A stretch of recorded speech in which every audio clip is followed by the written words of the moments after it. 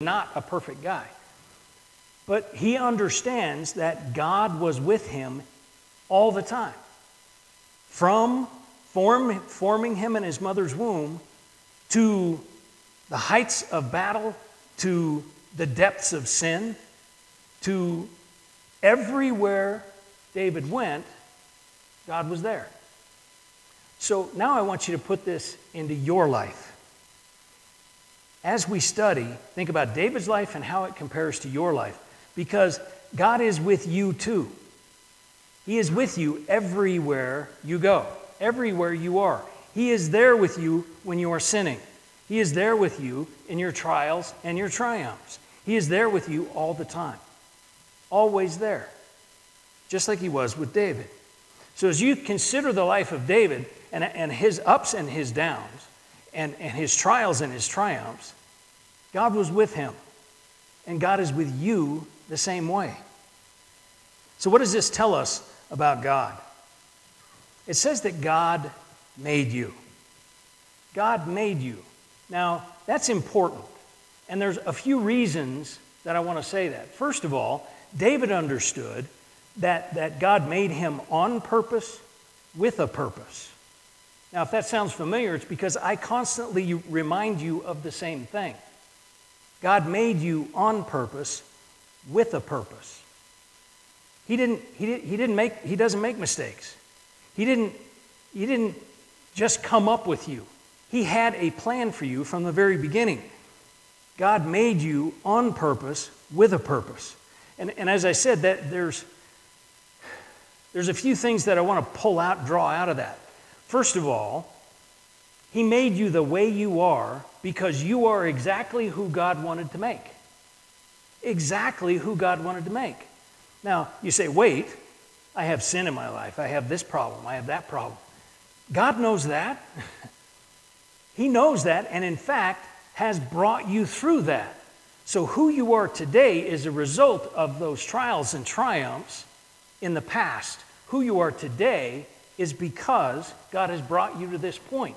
So you are exactly who God wants you to be today, right now. Secondly, understand that God has a purpose for you. He intends to use you to show His love, His grace, His mercy, His forgiveness to the world. That's His point in having you. That's the reason you're made. So we need to be thinking about His purpose in our life.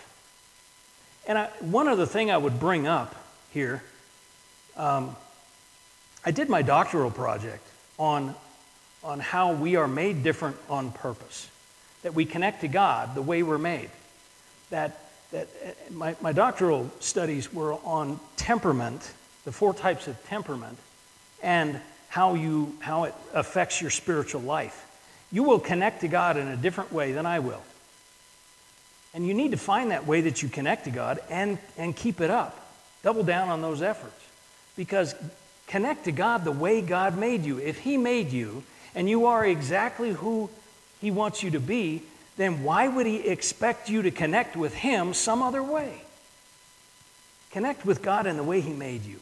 If it's nature, get to nature and connect with God. If it's worship, then turn on worship music and connect to God. If it's in His Word reading, then open the Bible and connect to God.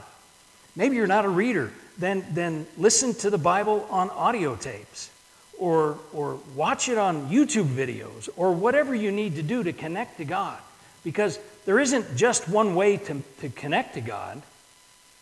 There's not just one way that we can read Scripture. There's not just one way that we can worship. There's not just one way we do all these things. We are made different on purpose. You know, again, in my doctoral studies, I compared David and Jeremiah. David is the guy that's dancing naked before the Lord, right? This is an expressive guy. Jeremiah is the guy that's weeping before the Lord, complaining mostly. Completely different people. God made them both, had a purpose for both. So I encourage you to connect to God somehow in the way He made you, start with the idea that He made me on purpose with a purpose. And then connect to Him in that way. It also tells us that God surrounds us. Verse 5 says, He is encircling you. Now, much of this psalm is kind of dedicated to how do I get away from God? And you don't get away from Him when He's encircling you. When He is encamped around you, you don't get away. But the psalm goes through the highest of highs, the deepest of depths, the widest of widths. It goes through different places on earth. It goes through everything to say God's everywhere and is surrounding you wherever you are. God is everywhere, and He surrounds us. He encamps around us. So again, I want you to think about that for just a minute. When you feel like you're alone, you're not. God's there. When you feel like you're overwhelmed, you're not. God's there. When you feel like you're in the depths of anxiety and depression, you are not alone there. God's there. You can't get deep enough or high enough or wide enough to get away from God. He's there, encamped around you, encircling you all the time. It also tells us that God's plan is sometimes over our heads. We don't like this part. Honestly, we don't like this part, do we? We want to know what God's plan is for tomorrow. We want to know this. But this says God's plan's over our heads sometimes. We don't understand it. Just because we don't understand the purpose doesn't mean there isn't a purpose. God's purpose is always at work in your life. God's plan is always at work in your life. And sometimes His plan, His purpose is over our heads. We don't get to know everything, but we get to know the God that does know everything. I can tell you the overarching goal of God's plan in your life, and that is to transform you into the image of His Son. That's what Christianity is about. That's what all of Christianity is about. Transforming you into the image of Jesus. And so His plan for your life is going to include everything it takes to transform you into the image of Jesus. It will. That's His overarching plan. He intends for you to show Him to everyone. That's His plan. How exactly that will work in your life, I don't know. But that's the overarching plan you can bet on. So what does this say about us? I keep saying it until you hear it. You were made on purpose with a purpose. You're not an accident. God didn't make a mistake. He formed you on purpose, and He has a plan and purpose for your life. You were made on purpose with a purpose. And I'll say this again also. You are completely surrounded by God. You're encircled by God. There's no place you can go that God's not there.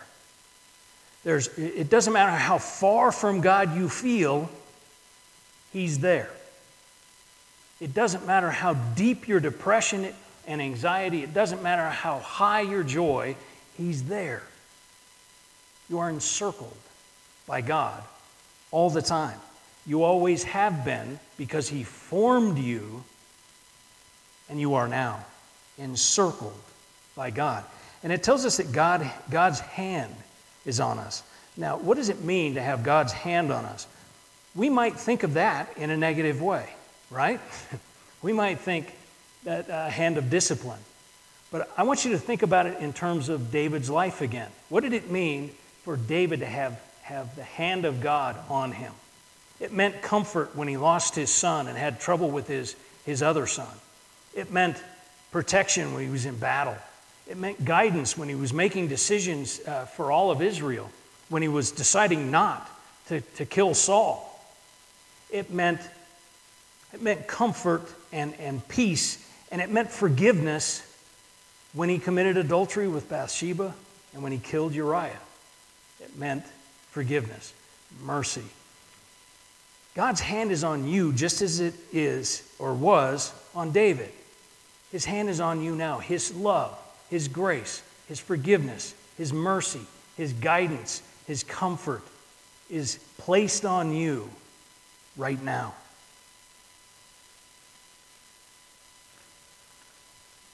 It also tells us that God knows everything about us. God knows everything about you, and yet He loves you anyway. He knows the darkness in me, and He loves me anyway. You know, we somehow have this idea that we can hide our sin from God, right? I mean, Adam and Eve did it. They sinned, and then what did they do? They hid in the garden, right? You can hide, right? You can hide your sin, and you can hide from God. Did it work for them? No. Will it work for you? No. You can't hide your sin from God. He, in fact, knows it. He knew you were going to do it, and He loves you anyway. His mercy and His grace and His forgiveness and His love and His comfort are just waiting for you. God knows exactly who you are because He made you made you who you are, and He knows exactly what you've been through, and He knows exactly what you're about to do. The psalm says, before I have words on my lips, you know them, God. So if He knows what you're about to say, don't you think He knows what you're thinking? Don't you think He knows where that darkness in you? Maybe you don't have darkness in you. I've got darkness in me. And He knows it, and He loves me anyway. So what must we do, knowing this about God and about ourselves? First thing, we have to trust God's plan for our life. As I said, I can't know your individual plan. What I can know is that God intends to use you to show His glory to the world. How exactly He's going to do that, the mechanics of it, I can't tell you. What I can tell you is the overarching plan is to form you into the image of His Son and show the world who He is. We got to trust God's plan, even when we don't understand it. The fact that we don't understand the purpose doesn't mean there isn't a purpose. God's purpose and plan is always at work in our lives. And the second part, I think this psalm calls out for us to live like we mean it. What do I mean by that? Live like we mean it. Do you think you were born that God specifically formed you so that you could just come here and consume air and food and water and then leave? That's ridiculous. He formed you on purpose, with a purpose. We need to live like we mean it. We need to live like we're meant to live. We have a purpose and a plan from God. Let's live it. Let's live like we mean to live. Just getting up and consuming resources and going to bed, that's not life. That's not the life God has called us to. God has called us to a purpose, to live His purpose. Our lives have purpose and meaning because God gave them purpose and meaning. So let's look at verse 5, phrase by phrase. You have encircled me. Now I mentioned that this psalm presents most of this argument in the negative. It says, I can't go anywhere without bumping into God. This word encircled literally is the word used in battle for a siege of a city. It's encamping around a city. Now in battle, that means nothing comes in or out, right? It means that's how they took cities with big walls. Is they just encamped around it, and then no food, no water, nothing could go in. So they basically starved the city out. That they were sieged. That's the word used here. But you're not being sieged by God. You're being encamped around by God. What that means for us is the protection of God. It means that nothing can come to you that doesn't go through Him. Nothing can get to you that God specifically doesn't allow through. Nothing defeats him. Nothing defeats God. Nothing sneaks up on God. He doesn't surrender to anything. And so it shows us the protection of God, that he is encamped around us. And nothing gets to you that he hasn't specifically allowed to get to you. And that last phrase, you have placed your hand on me. Look at the rest of this psalm. God's hand has been placed on you from the time you were born, in fact, before you were born, to this moment right now. His protection is placed on you. His love is placed on you. His mercy is placed on you. His grace is placed on you. His forgiveness is placed on you. His power is placed on you. His hand on your life means guidance. It means protection. It means that his plan for your life can happen because he's going to guide you to it. He's going to empower you to do it. His hand on us. Now, David, again, kind of says this almost as a complaint. Your hand's been on me the whole time. I'm telling you it's a praise. That God encamps around us. Nothing gets through that he doesn't specifically allow. And God's hand is on your life. His protection, his guidance, his love, his comfort is on your life, placed on you. Not just last week, from before you were born to this moment right here. If you're about to think something, this psalm says God already knows it, so his hand's on you. If you're about to say something, this psalm says God already knows it, so his hand is on you. You are surrounded. You are going to run into God everywhere you go. But that's a great thing, isn't it? That's a praise, isn't it? So what's the comfort and the challenge of this passage? The comfort is God already knows everything about you and loves you anyway.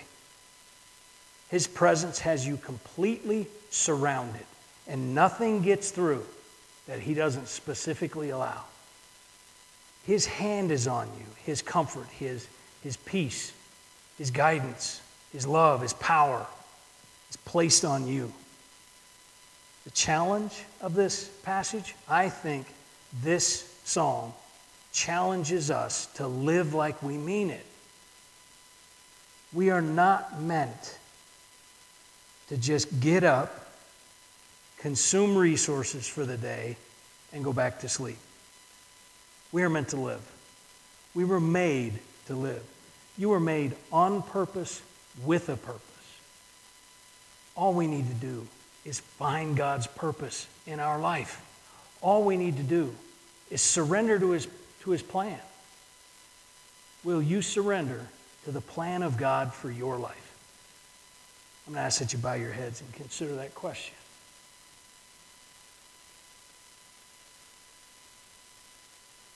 Kind of pray along with me. God, you have made me on purpose. I'm not a mistake. It wasn't an accident. You formed me to be who I am. And you love me for who I am right now.